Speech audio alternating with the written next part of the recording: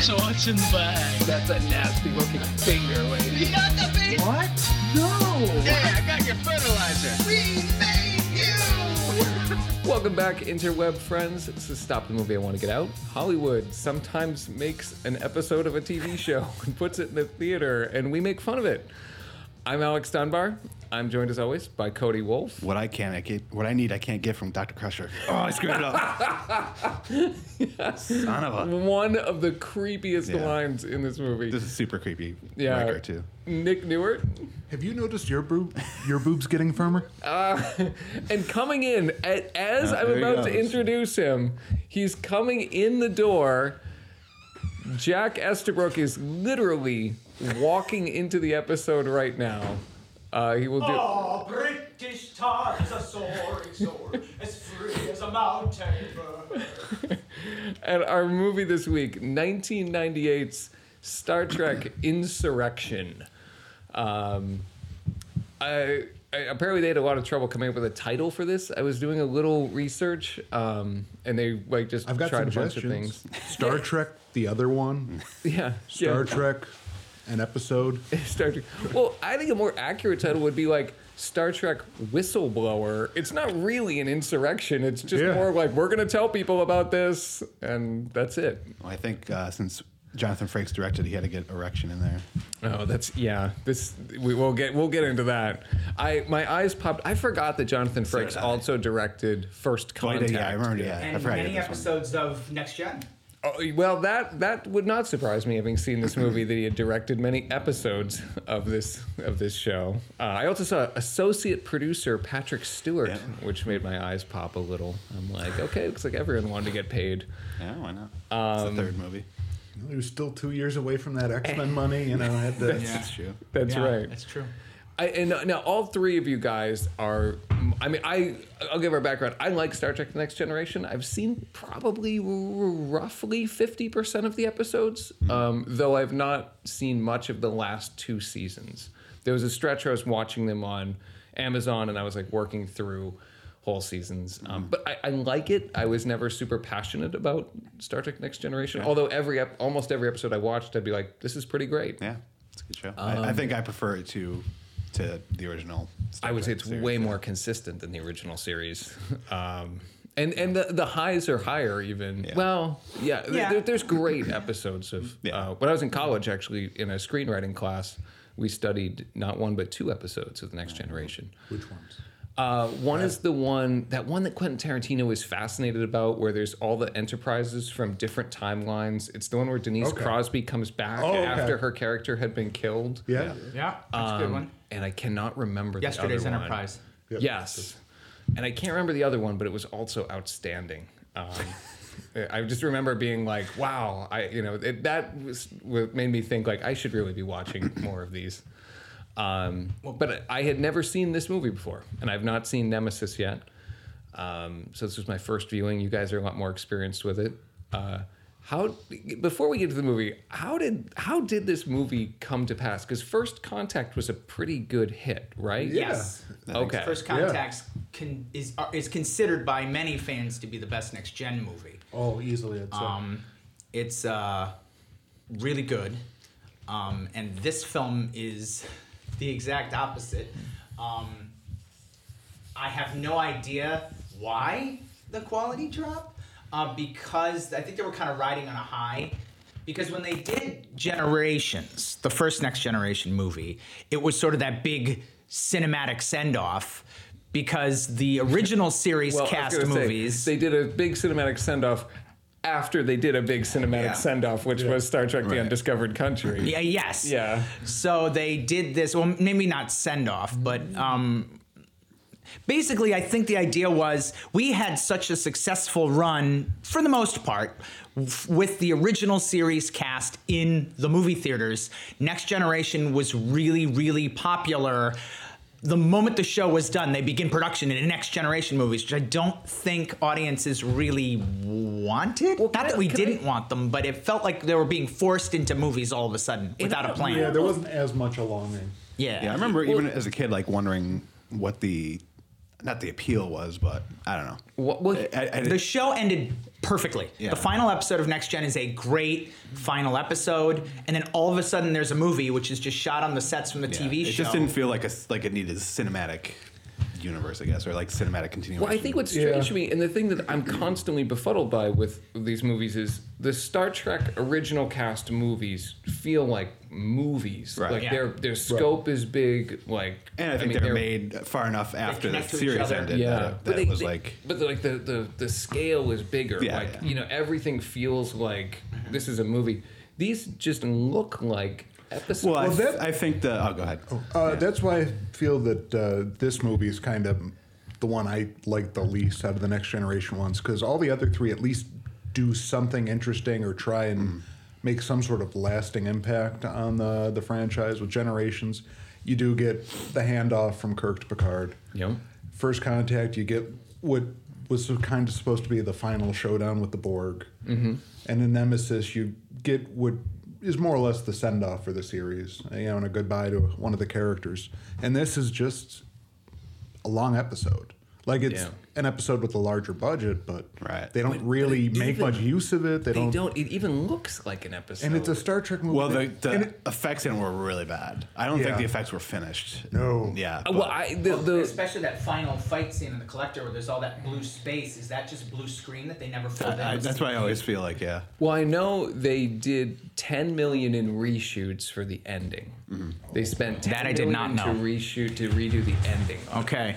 But I was actually going to say by 1998 standards, I thought the effects were I think this. okay. I think the visuals in the Briar Patch, the ship. I like the way that Oh, that looks. looks good. That looked very pretty. I like that. Yeah, by 98 standards, that actually looked quite good. I Yes. think. Yeah. But I think that I was gonna say the disparity between like the original series and the original series movies, that happened further along after the series ended, and they, the original series was cheesy 6 or 7, the old school TV look, and these were like movies, whereas this is like the Next Gen series is already pretty cinematic. I mean, TV by that point is kind of getting more cinematic, to where now it basically is cinematic, but Yeah. So when you make that jump to movies, it's not as big of a jump where you're gonna be like, oh wow, they're on the big screen, and it's. I guess so. Some of my criticisms is in like this is really like inside baseball, but like cinematography and production design.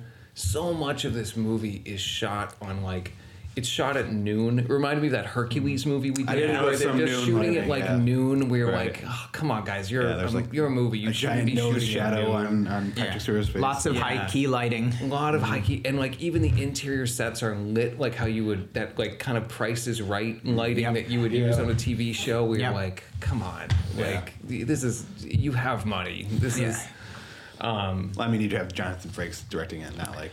I feel like maybe that was the challenge, Meyer. and maybe they should have gotten a cinematographer, like given him a cinematographer and a production designer who were gonna up things Yeah. a little bit on that end, because that maybe that wasn't Jonathan Frakes' forte. But yeah, this movie. I mean, I feel bad saying this movie looked very cheap to me. It does.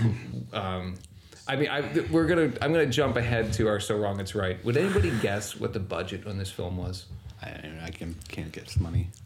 And I don't know. And I cannot stress 1998 this money? is enough. This is I'm gonna 1998. say money. 30 mil I'm going to go 40. Okay. because a lot of that's gonna go to the cast who probably didn't want to make another movie. Yeah, I'll say 50 then. It was $70 million Really? Wow. in 1998 money. Yeah. Wow. Yeah. I mean, like, I feel like Jonathan Frakes must have put 60 of that in his pocket or something. Or In his beard. Like, this is. But he shaved it. This actually, prior love to the this. J.J. Abrams movies, was the most expensive Star Trek movie made. Really? Where did that money go? Yeah. Because if you've seen First Contact, that movie looks really good. Yeah. Right. They made, well, just Even a- Nemesis looks better than this. Nemesis Yeah. looks great. Just 6 years earlier, they made Star Trek 6 for $27 million. That movie's that- fantastic. And that That movie looks looks so much much better than Yeah. this. Yeah. I mean, and this was, and even First Generations was $38 million. First Contact was $46 million.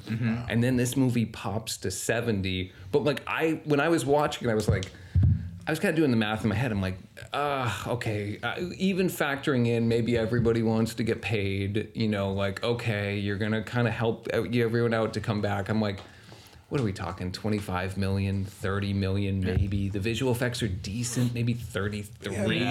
I mean, even if everyone wanted to get paid, the only two people I think in the cast that would really be able to command money are Patrick Stewart and maybe Brent Spiner. Yeah. Well, and You know, then F. I found Murray out how Abraham much- is in it, though. He's True. a respected actor. but- I don't know if he's a but box he's like- office draw, but but he's he's a not- respected actor. But he's never been like a. Like a big box office Yeah, draw. exactly. Yeah, I mean, you could get F. Murray Abraham for like 250 grand, probably. You know what I mean? Like just to true, get. true. How much do you guys think Patrick Stewart made for this movie?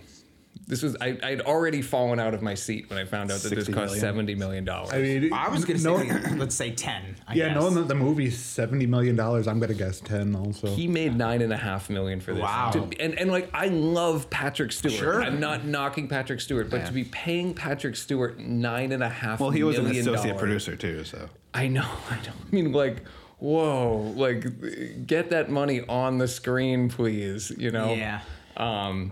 So yeah, that just part of my comments in this movie are like, this is the anti-Cutthroat Island. With Cutthroat Yeah. Island, you're like, okay, we're seeing $100 million. With this, I'm like constantly wondering, where did $70 million go? Yes. For noon shoots and like just locked down shots on tripods. The and, costumes like, look like they were the costumes of the Baku mean, look a like lot they of- were purchased at a department store. They are 100% using that generic Star Trek cave set that has Yep. been Oh, used yeah. in so many Episodes, episodes. A lot Yeah. of exteriors. Because Yeah. part of the thing that cuts on the sets and stuff. astounds me before we get into the movie, I know we haven't touched on a single story element yet, but talking about the look of the film, part of the reason why Star Trek's, you know, particularly Star Trek's 2, 3, 4, 5, and 6, I know 5 is but the people that are working on them still sort of came from a TV background from the production standpoint. So the idea was always the reason why, like Wrath of Khan, there's only one bridge set. They just redressed it and relit it, and they were creative with it, but they did it in such a way where it felt large, it felt more expensive than it was. So here you would think, what would these people who are used to working on a budget, because Next Gen was a beautifully looking show, it was a very expensive show, but still looked cinematic when it's like 1/100th of a movie's budget. So I would imagine that these guys, given $70 million, would be like kids in a candy store, like, oh my God, like we can make things look awesome on a budget because we're used to it. And now we've got all this money, so let's just pretend like we don't care anymore. And what? Like, it just doesn't add up to me. Like, and they were even using the DS9 sets. They were shooting this on, which is like a $70 million movie that is shooting on a current TV show's sets. I mean, this is a little unconscionable, like for it to look like this. But but yeah, later. So let's go into it. I do actually like the opening of this movie, Sure, where we just see a Data going rogue on this planet, and we don't know why. Which again that's happened in the show before too. I feel like that has No, happened. definitely. Cody makes a good point. There's an episode I just watched it again recently where he, like, all of a sudden goes crazy and takes over the ship, and he ends up going to meet his creator, the guy who created him, but it's like some homing thing in his programming that like turns on and he just like goes out into this automatic, which that ends up happening, but that's not why that happens at first in the movie. But where he takes over the ship, locks everybody out of the bridge, and takes it to this distant place to go meet his creator. There are a lot of plot elements in this that are from Next Generation episodes. For example, the holographic duck blind is from an episode. Data going out of control, and everyone's like, "Oh no, how are we gonna take it back?" That happened in an episode. Well, Cody and I were talking the before idea of a hollow ship Yes. from an episode. We were talking right? about that. How this is in another episode. They relocated a population people. using a holo Yep, deck. the Paul Sorvino episode. Yeah, that's right. That's with Paul Sorvino. Yeah. I mean, and they do. There's a little twist on it, but yeah, It's done differently, yeah, but not differently enough. It's like Star Trek 1, where they're just using plot elements they're drawing from the series literally, not spiritually. Yeah. And that's obnoxious. But anyway, I'm sorry, let's get back into Well, it. I did like, and I'm going to play this movie some comments. I just kind of liked that idea, and you don't see it enough, I think, in a lot of movies of they threw the audience into it a little bit, and you're kind of left to figure out what's going on. There's a little mystery. There's a little like, rather than just, I don't know, coloring by number. There's a little something there in the way that the way it's written, and you're trying to figure it out. But this movie constantly undermines itself because we go into what I would say is arguably the B subplot of this movie is that Riker is really horny. Like, I think that comes pretty close to being the A plot. Yeah, I mean, and it's like, it's so weird because I have all these notes where I'm like, why am I watching Jonathan Frakes' midlife crisis? Like, that's what so much of this feels It's like. not his fault. It's the planet. I know. That does, that's kind of a weird way of factoring it in. But they like keep going to it. It's a little like, ugh. Because you have to remember, it's directed by Jonathan Frakes, so he's like, I'm gonna get myself in there, getting a little. Well, I also think there's not a feely. lot for the Riker character to do because Frakes directed it, which I think is why because he's not in the movie a lot. Right. He's removed from a lot of the action except for the set. He's on he's in the bottle stuff. He's on the Enterprise, like piloting the Enterprise, and he's flirting with Marina Sirtis, and the two characters had a will they won't they throughout the entire series. They're kind of rushing that to conclusion. This is just a Trek question because, again, as a guy who hasn't seen a lot of the end, how did the series end? Were they together when it ended? They were not. Or When not the series. together? Whoever wants to bring this up, I don't want to jump. Okay. You are the Star Trek. When the series ends, there is Counselor Troy, Marina Sirtis' character, and Michael Dorn, the Worf character. They develop a relationship, which is kind of out of the blue. What? It does make sense when you go back, and a lot of it has to do with Worf's son. And Worf, it does build through the last couple seasons. Worf has a Okay. son named Alexander who is having difficulty adjusting, much like Worf did. Worf is a Klingon who was raised by humans. He's a child of two worlds. And Counselor Troy helps him a lot in the parenting of the Alexander character. And in particularly the last half of the show, she becomes more and more important to Worf. And her and Worf actually develop a relationship.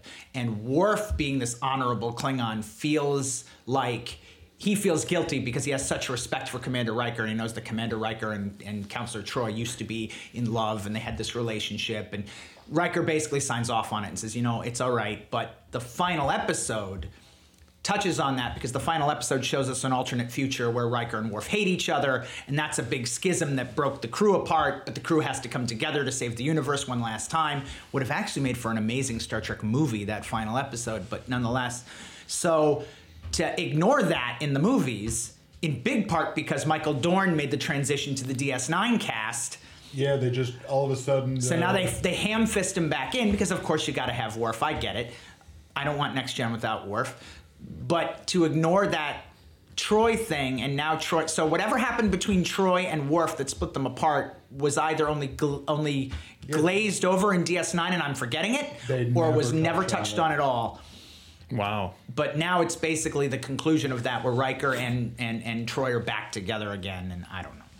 Too many words to get to a point. Troy and Riker show up in other Star Trek shows, like either Voyager? They're in the or- infamous ending of Enterprise. Yeah. Yeah. Which okay. takes place during an episode of Next Generation. Okay. I've never seen Enterprise. Interesting. Okay. Yeah, that I was trying to remember where that will they won't they, because it seems It's been there. It comes on pretty hot in this movie where Oh, it was yeah. like It's okay. a reused thing from Star Trek: The Motion Picture, Right. where the two new characters in Star Trek: The Motion Picture. right. One is the mysterious alien. The other is the young, good-looking officer on the make. They used to have a loving relationship. Something went awry. Now, kind of a Rick's Cafe situation. You've come back into my life. We're back on the ship together. How are we going to work together? Now, in that instance, she was possessed by an alien force, and he joined with her, Well, in and that neither of them instance, they were survived also the movie. apart. Like in theory, like Riker and Troy have just been like working together this whole time. And It then, was yeah. sort of a thing. Yeah. There was a little bit of a will they, won't they there, but for the most part, it was not deeply explored. It Okay. makes sense that they would. Okay. This does make sense. It's presented in a very all of a sudden it's happening, but it does make sense if you know the show. Okay. Though All it right. isn't handled well. All right. I'll admit that. So basically, they're given 12 hours to recapture Data. Yes. Who is gone rogue, and that Anthony Zerbe, I can't remember the name of the admiral he plays. But Doherty? Yeah, and he's like, yeah, you gotta, okay. They're kind of seem to be like not thrilled that Picard and the Enterprise are coming, but they're like, all right, you got 12 hours to, find out what's going on with Data. And I'm jumping ahead a little bit. Their plan to capture Data involves singing Gilbert and Sullivan songs. This is where the movie is weird to me. It has these little cute moments where like the characters are having fun and the actors are just having fun with it. And as someone who grew up with these characters, it's nice to see little things like that, but it's taking away from the overall plot. So Picard and his crew are like, Data's gone nuts. Oh, well, what are we going to do? Anyway, and Picard's wearing this weird headdress because they're pulling off the comedy of diplomacy with these aliens. And they're kind of like, well, oh, Worf, how are you? Oh, tell me how DS9 is going. Meanwhile, there was what in this film could have been a year before, the Borg almost destroyed the Earth. 2 years before, the Federation has just finished a war they almost lost with the Dominion from the Gamma Quadrant. And that's in canon with this series. And now everyone's like, we're so happy in diplomacy. And Data's gone nuts and might be killing people. Let's be fun. I may have the key to this dilemma that I found out after I watched it. Okay. Apparently, during pre-production of this movie, Rick Berman and Paramount were both pretty obsessed with Star Trek IV. Okay. And the way Star Trek IV had implemented comedy and had made all this money as kind of a movie, a Star Trek movie that non-Star Trek fans would enjoy. And they were like, not unlike Star Trek V, they were like, get some comedy in there. And you feel it consistently through this of like, there's like comedy jammed into this movie in weird places. Yeah. And it just doesn't, like to give Star Trek 4 is not my favorite Star Trek movie, but Leonard Nimoy did have a good touch for comedy, and like it is woven into that movie well. It is not woven into this movie well. It is it takes abrupt comedic attempts at comedic turns. Yes, it's abrupt. And they got this tense scene, right? There's this spaceship chase. Yeah, sometimes things that are happening are very grim. Yeah. And then like a straight up like 80s sitcom-esque joke comes in and then goes back to like a very grim scenario. Well, I think with Star Trek 4, it was basically a comedy throughout the whole movie. It wasn't. Yes. It didn't mix those two. But you still movies felt like the that. stakes were high, and that what It was they still were like an doing action was sci-fi movie, but it wasn't like. Didn't take It itself didn't so go from seriously. grim to it was more. The whole thing was more. I agree with Yes, Cody. even keel on the tone front. Yes. The entire second act of Star Trek 4 is a comedy. And they basically, in the first and third act, kind of bring it back to sci-fi. But like it's anything in the present day was kind of just joking comedy. just jokes. Yeah. But they do, so they recapture, I mean, that scene where like Data and Picard are singing is like, I'm looking at it and I'm being like, oh my God, I'm sure on the paper everybody thought this would be like hilarious and funny. And I'm like, I'm watching it just stone-faced being like, Or like, you could just tell Patrick Stewart would be like, I can, like everyone was, and Brent Spiner, who's really talented, could be like, I can sing, I can do this. And this was the greatest example of, we can do it, but that doesn't mean we should do it. Yes. Yeah. And somehow they sing Data out of what I mean. Well, I think they're just distracting him while they try to. they're trying to like dock with the ship Yes. or whatever. Yeah. because they're flying through the atmosphere of this planet in like two separate like little crafts. Yeah. and they keep trying like to dock with him or whatever, and he keeps stop whatever they're trying to do. He's stopping them from doing it, so they distract him by singing the song that he's been learning. Yeah. And But then dock they with the ship. do latch on, and they're able to just barely come in for a safe landing Right. on this planet where we meet a Luddite society who knows about tech but is intentionally not using it. Yeah. We don't know it beat the first, though, that they know about tech. Right. True. Yeah, True. nobody really. That's, learn later that's on. kind of a reveal that's not done very well, but No. That's true. At first, I was like, "Oh, this was a preview of the hipster movement. Like these Yeah. people are like, just churning their own butter because they think it's cool." Riding around on penny farthings. Yeah, yeah, yeah. And I was like, okay. You know, we do. I'm like, all right, and we're trying to, and it's clear like something else is going on here because we know from the Data scenes in the beginning that the Federation was observing these people and was studying them, trying to do so secretly. And there is a little. I actually kind of liked this stretch of like where there's a little mystery and there's a little like you know, because they shut Data down and they bring him back to the ship. Yeah. And Geordi analyzes him, whatever, and figures out that Data didn't go crazy, like robot crazy, until after they shot him, which was after he started shooting up the duck blind and all that stuff. Yeah. So they figure out like he must have found something that made him want to expose something or whatever. He was. Why was he? Yeah. Essentially, why was Data getting shot? Data must have been. Yeah. Why were they shooting at Data? He found something out that they realized he found out and wanted to stop him from revealing that, so they shot him. And that's when he went crazy and took the ship and flew away and was singing and stuff. Yeah. I would also say the Data makeup in this movie is pretty dreadful. Like this looks worse than the original, like than the series. It's also this is where you start to see Brent Spiner age too. Well, He'd been, I think, after First Contact, he had started to say, "No, the next one's got to be my last one. I can't do this anymore." Yeah. Well, I mean, it's not. It isn't necessarily fair, but at the same time, the character is supposed to be ageless. So as Brent Spiner ages, Data ages, but it doesn't make any sense. Now there was a sight gag in the final episode of Next Gen, which had a flash forward into the future, where the Data character had put gray in his hair, but it looked like crap because he didn't know what he was doing. But I've got gray in my hair. It's a touch of sophistication. It makes me look like I'm older, but he totally looks the same. And it worked beautifully as a little joke in a serious story. But the idea of Brent Spiner aging as Data just doesn't. Well, that's why doesn't work. In Picard, the new show, when he's in the first episode, and it's like, oh yeah, maybe we should have done some CGI or something then. Maybe this was like also just like the oiliest makeup I think I'd ever seen Data in. Well, I think this is more what they were going for originally. Like in the show, he was supposed to be like silvery, and I think it just didn't come across like that on TV. Okay. So they just went with the white makeup. Yeah, and I think in the movies they kind of went back to that maybe because it does look more. Because I noticed that too. He looked more like silvery and shiny and it was body. very shiny. Yeah. Maybe if that was like the intent. Okay.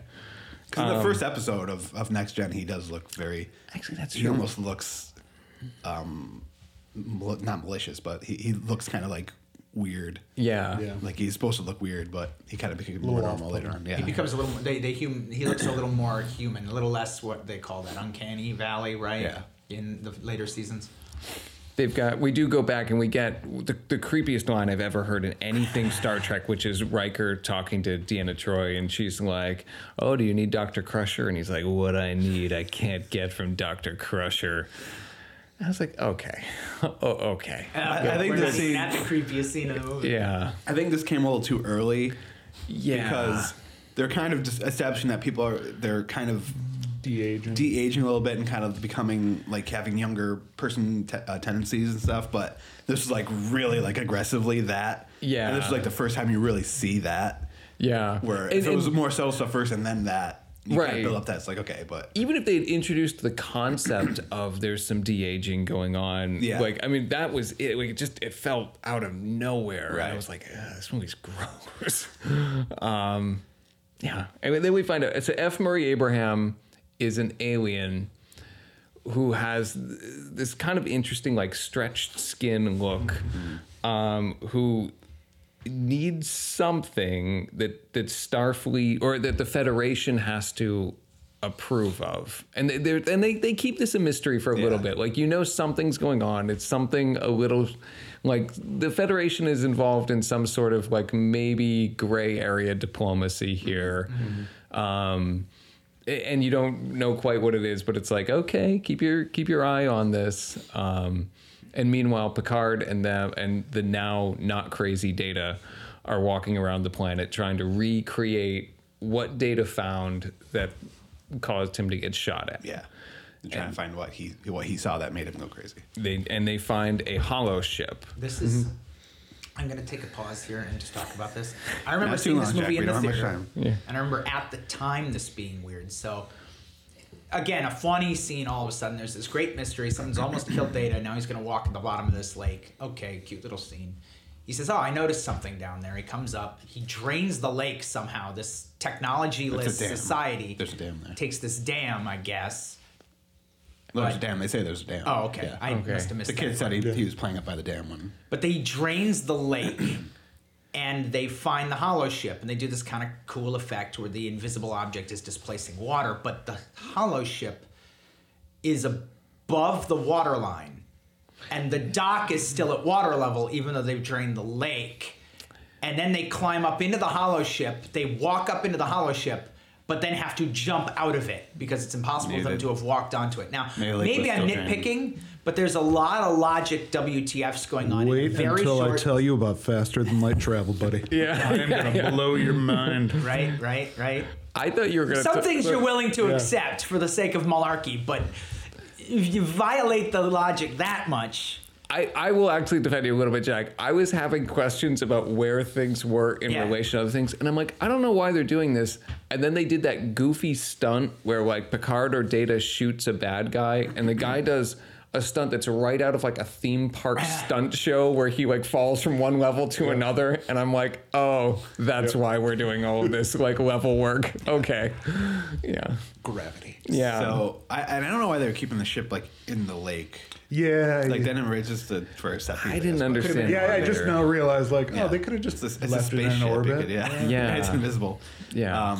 But Maybe, or another duck blind would have made more sense. Well, yeah. The dam is a duck blind. I don't know. so this is what Data saw that made him figure out what's going on, because when they go into this hollow ship, it's a replication. It's holographic replication of the village that these people live in. Yeah. So he figures out, as Picard does when he sees it, that they're planning to transport these people off the planet without them knowing. Yeah. And so that's what Data saw. Did this movie come out before or after The Truman Show? I'm just. I know it's. I want to know who ripped off who. After.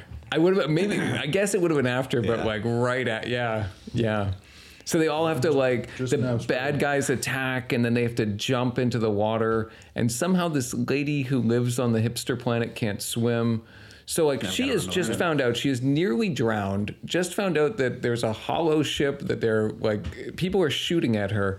And then Data goes, in the event of a water landing, I'm equipped to serve as an inflation device. And like his coat weirdly like his clothes like pop up, and I was like, I felt like the other two characters, like the lady just sort of stares at him, and Picard just sort of I felt stares like at that. him. And I'm like, yeah, that's the appropriate reaction to As this. I was watching it, I felt like that was a joke somebody threw out in a writer's room. Yep. Like, wouldn't this be goofy? And that it somehow made it onto the page and was never taken out. I feel Just somebody I threw out feel there like you're as a right. total It joke. made it onto Yeah. the page, and then they actually did the effect on the day. Like they found a way to do this, and they were like, "Oh man, we can't cut it. Those guys worked so hard." But the whole thing We're was still like, coming in well under 2 hours. yeah, As that was happening, I thought it was just like Brent Spiner just being like improvising, but then Yeah. he actually listened to the I was like, oh no, that was like something they actually had to Yeah. rehearse and think about. yep, And it makes you wonder what Dr. Sung was thinking when he created Data. So many things he can do. yeah. So this Fully is I bet Laura can't do that. this is kind of where we learn that the planet has a power that continually regenerates cells, and this is like a fountain of youth Yeah. planet. You find out these people are over 300 years old and they still look. Well, actually, they're de-aging themselves. Yeah. They used to be older, and they're actually getting younger. There was one joke in the movie that I really did like, and that is when Picard's like, she's like, I'm 350 years old, and the guy's like, I'm 350 years old, and then the little kid walks up and offers him like tea or whatever, and he says, and I'm sure you must be well into your 70s, and the kid goes, no, I'm 12, weirdo. Yeah. And I'm like, that's really funny. I like that. And then the guy says, it doesn't happen until you hit puberty. Oh, okay. Yeah. So the children grow to adulthood, but I thought that was a funny joke. Oh, and you must be in your 70s. No, I'm 12. Oh, That did kind of I thought that one landed. So they're basically finding out that like the F. Murray Abraham bad guys and the Federation are going to relocate these people to be able to use this. So They need to basically blow up the planet to harness. Well, the idea is the de-aging power. The or de-aging something. energy is in the rings. So this planet has a ring That's system. right. Yeah. And the de-aging planet is in the rings. And the reason why no one ever knew about this fountain of youth is because it's located in this nebula called the Briar Patch, because it's difficult to get signals in and ships in. Yeah. And the Sona, who are the F. Murray Abraham aliens, are working with the Federation to harness this energy, but the price, Sona's price for giving the Federation access to this energy that could reverse disease, increase lifespan, is you got to relocate these people from the planet. And that has something to do with what we find out later in the plot as to why the Sona don't like the Baku, who are the people who live on the planet. Yeah, and there's But they whole- don't hate them enough to want to kill them, but they do hate them enough to rip them from their home planet and take this power from And there's them. this whole weird thing with the Sona where they're basically getting like, plastic surgery and stuff every however often to keep themselves young and going, and that's why their faces are all stretched out. And Yeah. you see these procedures in the movie where they're getting teeth put in their mouths and their skin stretched and all this stuff. So Yeah. they want this power to de-age themselves because they're obsessed with living forever too. This is a weird idea. Wouldn't it have been possible for them, the F. Murray Abraham people, to just live on a different part of the planet? Like, it seems like a whole see, they planet. They only say there are only 600 people on the planet. Well, Yeah. it's that one village. Well, they also may mention that, not to reveal the spoiler coming up later, but these people don't want to live on the planet. They expressly don't want True. to live there, partly because it's so impossible to get any communication out and it's Right. so cut off. And they don't agree with the Baku's Stance on technology. yes, their relatively light technology viewpoint. They The only Sona want right. to go to the store to buy their butter. That's okay, they don't have time to churn it themselves. Yeah, they have no time for artisanal butter. Yeah, No, they sir. just so they really just want to bottle this idea rather than and go sell through it. right I'm and sure sell there's it. some kind of a Yeah. a lot of Latin. There's a in that. Ferengi somewhere. There's a Ferengi waiting somewhere to who wants that. start a store. Yep.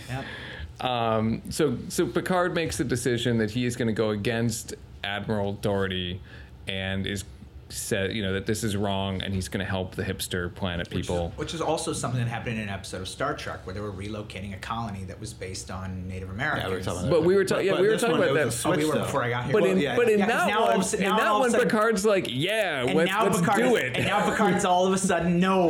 Because in the episode, Wesley Crusher was the one. Yes, who was that's like, right. No, Yeah. we shouldn't be doing this. And then, yeah, Yeah. there was a cute girl in this one, so he's So like, of "Oh, I course. gotta say, Yeah. I gotta say this planet."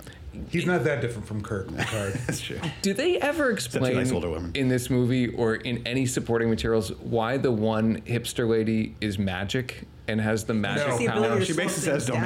ask, don't Yeah. think about it." Yeah, but like it never. There's two scenes where she slows down time. I mean, I was just assuming it's part of the energy or whatever. You know, But they it's- that never. is- they don't say it, but because the energy like basically reverses time or slows down their Their lives, aging, that she yeah. can slow down time. I guess I don't know. But why does she only uses it two times, and she uses one of them is just to be like cool. Yeah. Well, I got the w- impression that the second time it was actually Picard. Oh, Because she makes mention like, oh, you just haven't learned how to. But this is what I But thought. well, yeah. Until that moment, I literally thought it was just for dramatic effect. Like, if you take a moment to just breathe, it's just so easy. Just slow down. And then Picard's like enjoying the wonder of nature, and it's just visually represented as quote unquote as if everything But he was slowing he down. reacts to it as though, because he says like, "How are you doing this?" And she's like, "Yeah, don't worry about it." well, because That's true. because But later on, he literally but I does it thought to that- slow down time so Dr. Crusher has time to come and give her the hypo spray to bring her back to life when she's dying from the rubble that fell on her. But here's the question: if she has the power to slow down time, why did she slow down time as the the rocks rocks were were falling Yeah, and, right? and Quicksilver it and Yeah, like yeah, right? I mean like it's kind of That like would make too much sense. this would have been a lot better 30 seconds ago. Yeah. It just seemed like a weird addition to a movie that kind of goes nowhere. Yeah. But I was like, okay. That could have been in the plot somehow. Like maybe the Enterprise gets destroyed, and then Picard has to learn how to breathe and use the energy from the rings to slow things down, so he could rescue everyone from the ship or something. Right. Yeah. Yeah. Oh, and we do. You're That could right. be used in any good way. I do have the other line in here, which really may be the creepiest line in a Star Trek movie, when Data overhears Dr. Ah, Crusher yes. and Yeah. Deanna Troi discussing their boobs. Yes. Which you can kind of tell this movie was written by men in that Yes, you can. they refer to them as boobs. Then they try to be Star Trekky about it. Like Star Trek is known for being, with a couple of missteps along the way, for being very tolerant. Trying to teach a good message of, women and men are equals. It doesn't matter what your race is. It doesn't matter what you look like. Okay, yeah, again, there were some missteps along the way, but overall, the message is good. So they throw in this really dumb line where where Gates McFadden and Marina Sirtis are talking about their boobs. Have you noticed your boobs are firmer? Which is, of course, supposed to be a joke because this energy is making them younger. But then they throw in this line. Not that we really care about that sort of thing. Yeah. Did you catch that? I did. I that heard was it, sort of, yeah. I think, a lame, half-assed attempt by a dude who was writing a pervy scene about Gates McFadden's boobs to try to make it okay in the Star Trek universe. Yes. By throwing Again, in this was directed by Jonathan Frakes. That's And then they try and do another comedic tag on it. Where It Data- wasn't a cringy joke enough. Yeah. Data, overhearing this exchange, goes up to Worf and says, "Worf, have you noticed, as we've been on the planet, your boobs getting firm? Not that we care about it." Now Data is fully functional. And as we've Worf established. having the most human reaction, just like, what the the hell? Data should know better. He's Well, I was gonna fully say- functional. I was gonna say they treat Data sometimes like he's like Season 1 Data almost. yeah, like he's not even about human stuff like emotions and stuff, but about human anatomy and stuff like that. I think he would know. Yeah, I mean, like he knows a lot of things. Well, He's a yeah. computer. Half of Data's plot would have been eliminated if they just had him, put his emotion chip in for this movie too. Yeah, that's another thing because that was in Next Gen. That was Data was wants what to he be as wanted. human as possible, and to do that, he needs his emotions chip. And by the end of the series, he gets his emotion chip back, but he's afraid to use it or it's somehow damaged. And in Star Trek Generations, Well, does he get it in this series? Because I know he gets it in Generation. he gets it in Generations. So in the series, here's the story. When the episode that you It's the referred story very of the quickly, series. the episode that Cody mentioned earlier, where Yeah. where Data goes temporarily insane and kidnaps the Enterprise, was a recall program to send him back to the home of Dr. Sung, who created him. Dr. Sung is in hiding because he's just hiding from the world or whatever. He wants to give Data his emotion chip. I never gave you your emotion chip. Here's a chance to meet your father as it is. I'm dying. I wanted to see you and give you this chip. And by accident, Data's evil twin brother, the android Lore, was recalled as well. I had no idea Lore had been reconstructed. There's an attempt to reconcile. You actually feel bad for Lore, who in the last time we saw him was this horrible villain. But at the end of the episode, Lore overpowers Data, steals his emotion chip, comes back further down the line in the show, uses Data's emotion chip to try to control Data for his own evil purposes. At the end of that episode, it is assumed that Data gets his emotion chip back from Lore, but it is either damaged or faulty, or he's just scared to use it. For whatever reason, he doesn't put it in. Yeah, 'cause I In know- the I know final he, like, episode, has it like in his quarters, and he always like is considering dreams using about it. Yes. Now, in the final episode, that future Data with the gray in his hair has the emotion chip in. And in Star Trek Generations, it's part of the plot of that movie. The B plot of that movie is Geordi puts the emotion chip in Data, and it plays off as a little comedy as Data's finally getting used to his emotions. Great. Brent Spiner can now use his full range as an actor. But it also like doesn't it malfunction or it like. No, he's overwhelmed by the emotions and he can't handle it. And But I then- thought it like gets like fused to it. Then like, Picard- Can't turn it off. It doesn't get damaged so much as he just doesn't allow him to take it out. yes. Okay, I thought it like fused to his. It doesn't- Trying- it- It quote fuses. I think he meant it integrates with his programming to a sense where now I he haven't can't seen it in a remove while. it. That's what I remember. So then in the next, so that's fine. Now Brent Spiner, very talented actor, can now have maybe some meat to the Data character. Now he can explore the emotions. It would be cool to explore, right?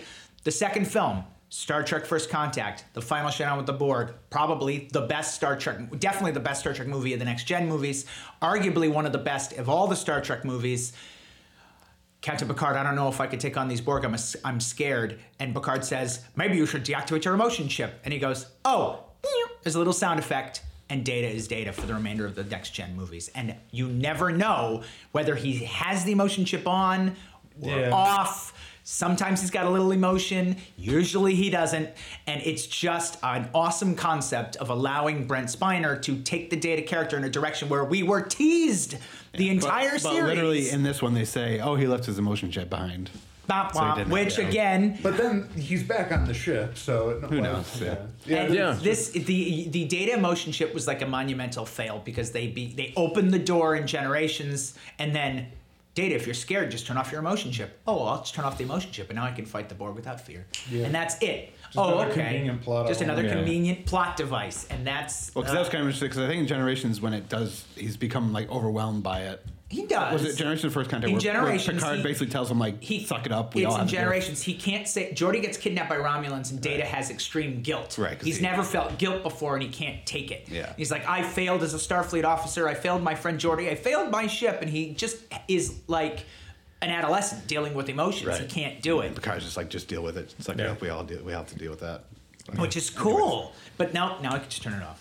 I'm sorry to sidetrack. Well, it, but- here's another Star Trek question, and I know from my viewing of Next Generation, some of the people have said that they consistently didn't really know how. Counselor Troy is not she's never used really consistently throughout the No, series, she's not. and in this Which one, I feel she very bad for mostly the Troy seems used character. as a sharpshooter, like with guns and stuff. Like it Well, they felt started. like, Yeah, they started using her in more like actiony kind of ways. Like in, I don't know, probably in the series, but I know like Generations, they give her command of the ship at one point. One of the She destroys it. kind of a plot element towards the end of the series was her wanting to step Right, up she and wants be to- that's more right, of yeah. a commanding presence on the ship. Right. They don't do very well with the Troy character. They don't do well by the Troy character, the writers.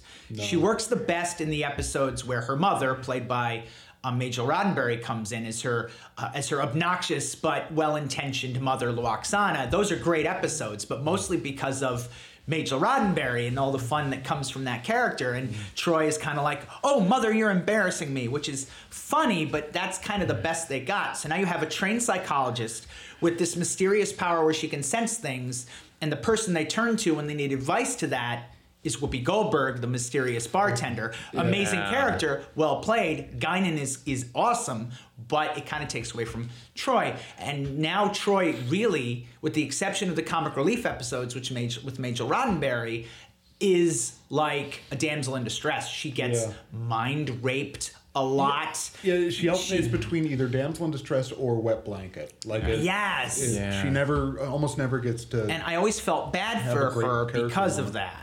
I remember one episode with one of the Reginald Barclay episodes, Yes. and I thought she was kind of interesting in that one. Oh, yeah. And I remember thinking like, oh yeah, that was the one that for me again as a casual viewer, it's like, oh yeah, they don't really use her particularly well on They this don't. show, and that was like an interesting use of her in that one. Well, I mean, stuff when you have all these characters and Yeah. you can't really give them all.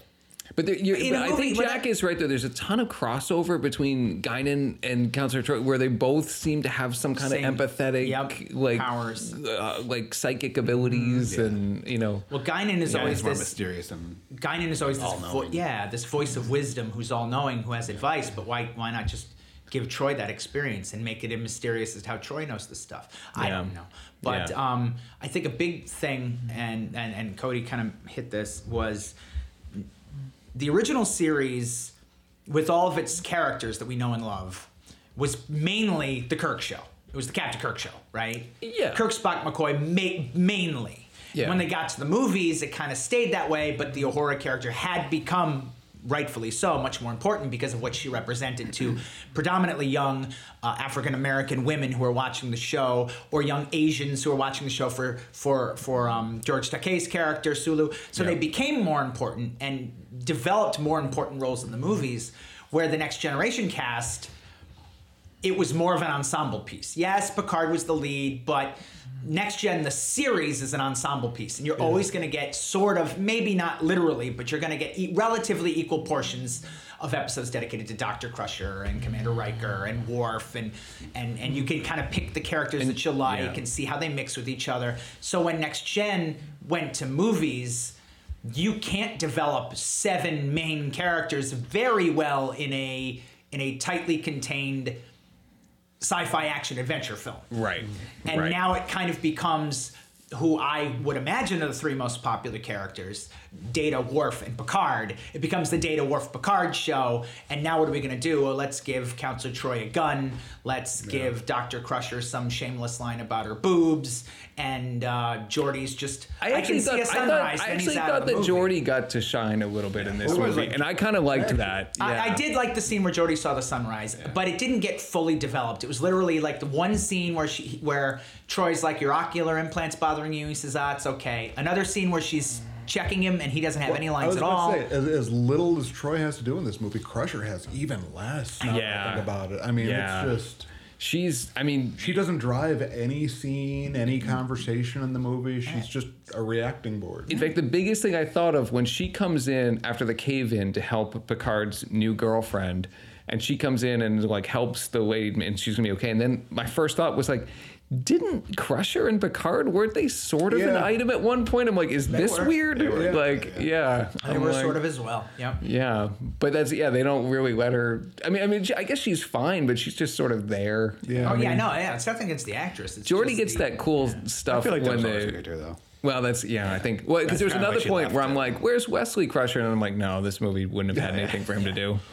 That's the problem. I think it's just an ensemble piece, a true ensemble piece, because you hear behind the scenes stories of the original series. The actors didn't get along. Next Gen, they apparently all got along great, and the chemistry was really good. Yeah. So you don't want to see a movie without any one of them.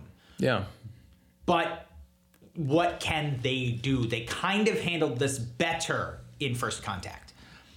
There is more for each character gets at least one good scene and at least feels like they should be there. Where here it's like, what do we do with all these characters? yeah. What movie were we talking about again? I know. Yeah. All right. So So back to back this. to Okay. the- So we get the twist of we find out that the hipsters and F. Murray Abraham's people are actually the same race. F. Murray Abraham's aliens are just aged versions. Yeah, because they didn't of- stay on the planet. They didn't stay on So the they planet. still get the long life, but they don't. Screw get the you, aging Mom and benefits. Dad. You don't get us. Yeah. You're not the boss of me. We're gonna slam the space door on our way out. And then I guess I'm jumping ahead even a little bit more. Well, we can talk about how Riker and Geordi are taking the Enterprise to go alert Starfleet Isn't it great to how what's in this going scene on. they're all kind of costumed appropriately? In which scene So, is that? so Are you talking about the costumes then? Just in general? Picard says, "Screw this! I'm going to take a stand and protect the Baku from the Federation." And he puts on his civilian clothes. Yes. And he pulls Yes. out his gun, and then all the crew come down to meet him. Some of them are in uniform, some of them aren't. And he says, "Everyone in uniform, get back on the ship. Everyone who's dressed in civilian clothes, come with me." Why are they even dressed in civilian clothes? Why are they dressed in civilian clothes? And why do they have to be dressed in civilian clothes? Are they trying to confuse the Federation so they blend in with the Baku? Why not just all go down in uniform? Do something they're- symbolic, like they tear their rank insignia off or something. Well, Picard did that. No, he kind of did. It's just weird. It's just Just weird. So very slowly. you kind of get this a bunch of F. Murray Abraham alien. What are they called? The Sona are Sona, The okay. F. Murray Abraham call themselves the Sona, and the twist is that they are actually Baku, and for some reason they changed. So their two name. Sona ships go after the Enterprise to try to stop it from letting Starfleet know what's going on. Basically. Again, is this really insurrection or is it just like Star Trek phone call? Is there the whole goal is to just let the Federation know what's really happening. I thought some of this stuff was fine as a B plot. I thought this was it was Spaceship okay. battle. Well, I felt cool. it. Yeah. I felt it existed because again, Jonathan gave Frakes us our- directed the movie, And it gave Yeah. us our space action. And it gave which him- it is well, a it gives Star space Trek action, yeah. movie. You Yeah. gotta- but it gave him the big heroic. They're going to call this the Riker maneuver kind of moment. Yeah. Oh, and we Yeah. got to see the joystick for the Enterprise. We did. That was weird. Give me the steering column. Has that ever come up No. before? Okay. Nope. Okay. There is a line in the original in TNG. I'm sorry. There's a line in TNG where they throw out there at random. There's a temporary captain of the Enterprise. Picard has been kidnapped. Riker and the new captain don't get along. The new captain needs a good pilot, and Geordi says the best pilot in the Enterprise is Commander Riker. This has never been established ever. This has never been shown. It's said in one line of dialogue. And I love the Commander Riker character on Next Gen, and I love Jonathan Frakes. He's great. But the Riker character really doesn't have a lot to do in Next Gen because all the other roles are sufficiently filled, and Riker is just kind of this goofball who's kind of second in command. Now, I wouldn't want my Next Gen without Commander Riker. That's not anything, nothing wrong with Commander Riker, but to make him the best pilot in the Enterprise gives him something to do, and it's never shown. So now is his big chance, but they did it in a ridiculous way where he's literally flying the Enterprise like a fighter jet, which I think that's always kind of been a thing though. Like in the first episode, they make him dock the ship. Yeah. Because he's the best pilot or whatever.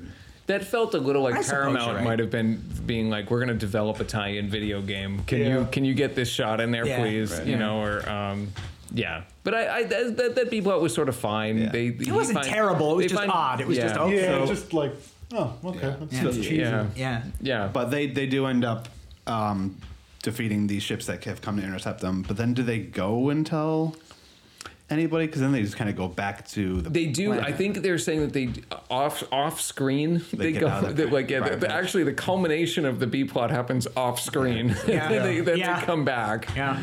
I think that might have no involved telltale. those reshoots for the. I wonder if in the non-reshoot version that plays a little differently. Okay. But then they come back and it's because Picard, meanwhile, is now he's captured. He gets put up on the bad guy's ship. Yeah. Transported up, and really out of nowhere, F. Murray Abraham's second in command, just after about a 45-second guilt trip from Picard, is Well, like, "Yep, I'm with you now." I think before that, they do show him kind of being like he's okay with this whole thing, transporting people off the planet and everything. But once F. Murray Abraham starts like, let's just kill them if they're not going to leave. And Yeah. that's where he's kind of like, nah, I'm not into that so much. So I wish they'd had he and Picard had more interaction and they'd set this up. You do see the yeah. woman from the village kind of lay a guilt trip on the second in command, like, oh, I used to help your mother bathe Right, you. yeah, yeah. That's right. And yeah. they do tie that into a quick shot Right. in the end. yeah. But- So they kind of work on him a little bit. A little bit. It's a major plot point because once that guy's in, he's all in, Right. and I kind of want to Yeah. be like, I wish you'd developed this, but okay. Yeah. He's saw Amadeus. He knows he can't trust Salieri. That's right. That's right. And Weirdest reference I've made this episode, I think. good. That's pretty good.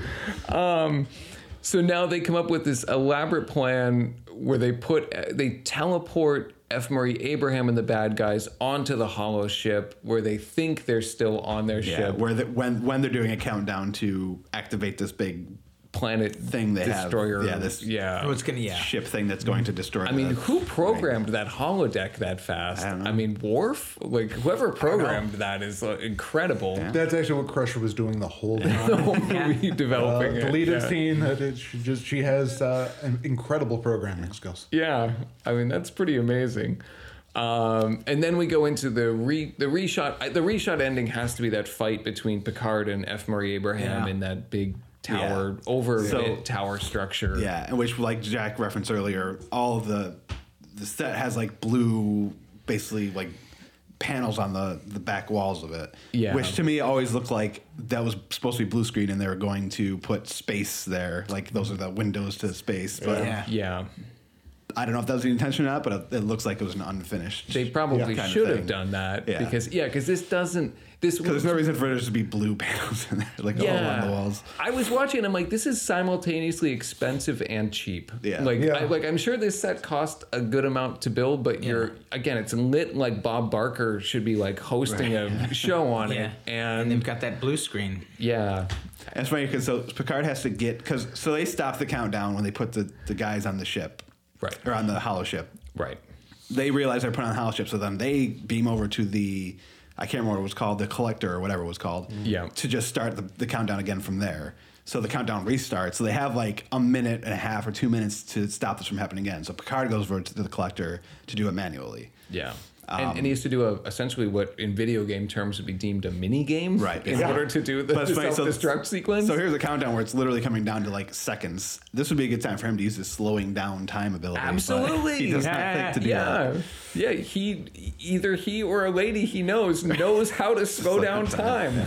Yeah. But they don't think of that. No. So, But they managed to put the self-destruct in, and Riker and Geordi teleport Picard out at the last second, and F. Murray Abraham presumably burns up. I always thought it was funny too how buff Picard is in this movie, particularly in the scene. Well, he's de-aging. It's like, Yeah. well, I guess so, but Yeah. he's never like right there by the ring by the end. I That's mean, true. he was practically. He's never been known to be like a buff guy in the series or anything. I don't think so. It's just I funny know. how They're trying to make him he like buffed an up for these action hero. movies. Yeah. Yeah, where he's- Riker kind of Which this is kind of but this isn't really a Star Trek-y type ending where Picard should be trying to talk F. Murray No, he's- Abraham yeah. into Judge like, Hang you're on. wrong. This is wrong. Your whole idea is wrong. You could live together with the Baku, and you can find a better way to share this. Will help you. Like, I don't even remember if that's even attempted during the fight scene. Well, and that's just one some of the- dumb joke. We're getting too old for this, or whatever the guy's That's- name is. That's one of the issues with these movies is that the Picard character really changed in these movies, especially the last 2 or 3. Yeah. Where he's just like multiple times shooting giant guns. Yeah, Yes. it makes sense for First Contact because the Borg, but Yeah. for everything He's still- else, it's yeah. I This The one, like this movie starts with him just kind of pointing out that he's a diplomat that Right. they turn to whenever the diplomats aren't available. Like, oh shit, the diplomats are busy. Get Picard. Yeah. He can Yeah. handle it. yeah.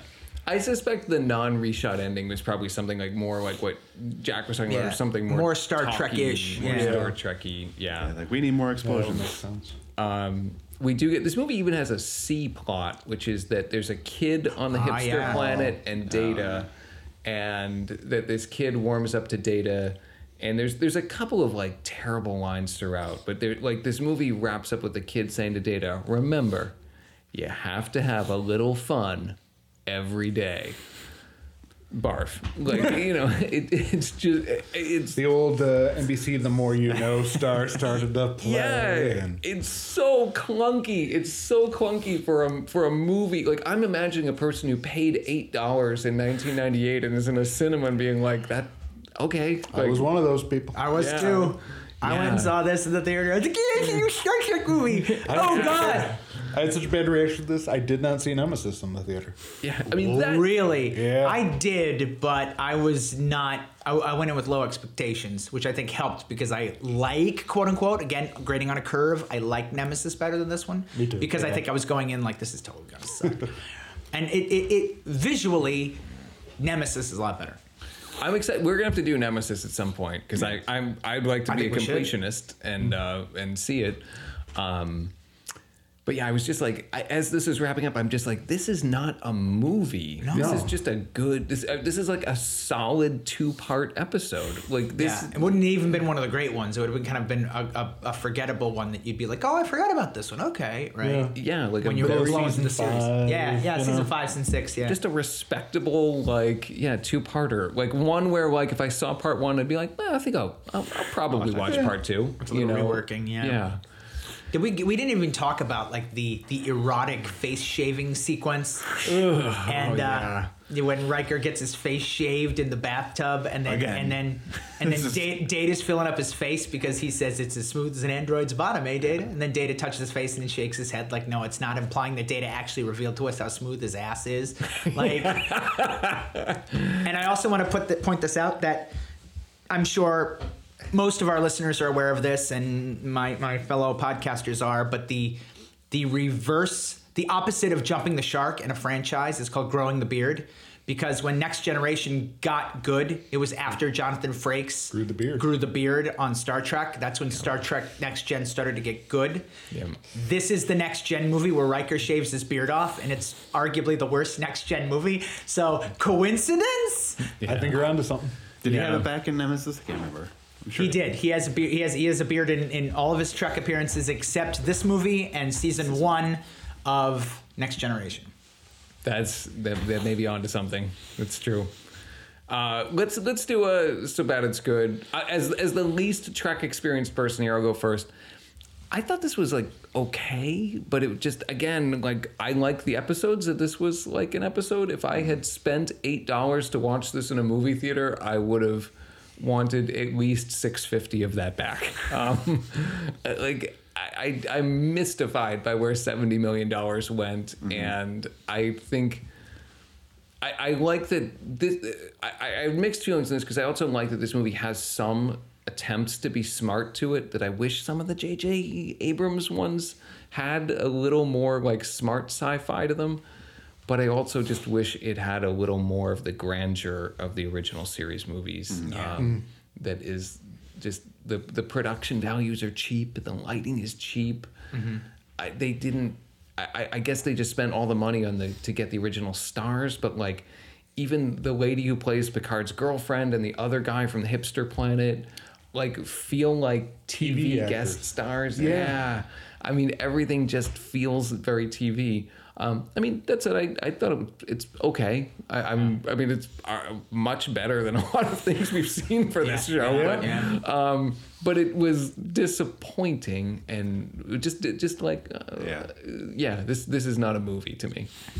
I don't hate it. I've never really hated it. It's decent, like you said. I guess the one thing for me is that most of it just felt like things I had already seen in episodes. So it was like, okay, this is nothing new. Because, like I said, it just rehashed a lot of plot points from, Picard gets stuck in a cave at one point in the series. It's just stuff like that. Oh, that So as I'm cave watching set it, is just well, it's like probably on the same cave set. standby. Like they just have that like to the point where I was trying to remember something that happened. I was trying to remember as I was watching the cave scene. Did that happen in this movie or in that episode where he and Wesley Crusher are stuck in a cave? Isn't there one with like Abraham Lincoln? Is there? That's the original series. That's the original. I think you might be series? thinking Mark Twain. There was a Next Generation. Mark episode- Twain. Yep. Mark Twain. With Data's head. Yes, Yep. I think they were in this cave. Yeah, Probably. Yeah. Okay. But yeah, it's if you're just watching on its own, it's like whatever. If I watch them all through together, this would be the one that's like, I guess I could skip it. But Yeah. so I wouldn't say it's so bad. It's good, but it's also not so good. It's good. It's just like You can watch it. It's, yeah. If you're into Star Trek. 13 Star Trek movies, this is the one I would rank as my least favorite. It does not anger me like some. It does not make me belly laugh like others, but it's lame, it's dry. I often forget about it, right? Yes. I'm like, there's Star Trek Generations, Star Trek First Contact, and Nemesis. But what was that Star Trek Resurrection? Oh, Insurrection. I often forget about it, and I saw this one in the theater. It does violate, I've often said, like my 7-ish deadly sins of cinema. Does it violate your prime directive? It violates two of my prime directives of filmmaking. Wait, you can't have two prime directives. Which one's the primer? The primist. Radical shifts of tone, as this does have. It's a comedy. It's a drama. It's a comedy. Sometimes I understand dramedy is a thing and it works when it works, but radical shifts of tone and constantly reminding me of things that I like better, i.e., I remember that episode of Star Trek with Paul Sorvino, who came up with that clever strategy of beaming the people off their planet that was dying, and then that created the moral dilemma of the Prime Directive, and is it right for him to do that with the holoship? But it was too late because they had to do it. I wish I were watching that episode. Oh no, it reminded me of that episode where Data went crazy and took over the Enterprise, and then he met his father, and there was this touching scene where he gets to meet his father, his creator, and oh man, I really wish I were watching that episode. Oh wait a minute, I'm watching this. Oh okay, right? I hate that. And because of that dryness, because a movie like Star Trek Into Darkness like nerd raged me. Star Trek V, I'm laughing at it. I'm not laughing with it.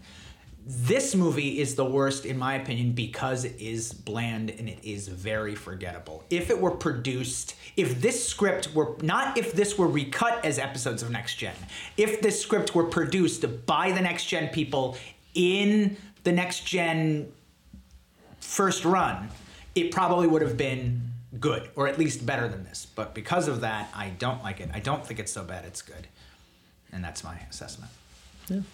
Actually, Jack said it perfectly, I think. Honestly, that's exactly how I feel too. It feels like somebody just kind of kit bashed a few episodes together, and not even the interesting points of episodes, just fucked concepts Yeah, and just poured them into a blender. And it's kind of like bad fan fiction. Like nothing, at least, with some fan fiction, they'll do something different and interesting. This is just, it's an episode. Yeah. No, I am looking forward to us doing Nemesis at some point coming up, though. That will. I kind of want to watch Nemesis now. I know, but probably not this. Maybe like this spring or this summer we'll have to do Nemesis because now I do want to see it. Again, the completionist in me is pretty excited that I will have then seen all of the Star Trek films. So I'll have that coming up. But this is an interesting one. Very. Okay, we will be back soon with another crazy. Actually, we do know what our next episode is going to be. We'd already previously decided. Well, should we not say it? All right, all right, we jinx it. I know. All right, we know, but we'll keep it secret for now. Probably for safety reasons. To keep everyone keep everyone safe. Yeah, who knows if that movie's about to disappear from the interwebs. All right, we'll be back next time. Thanks. Bye. Bye.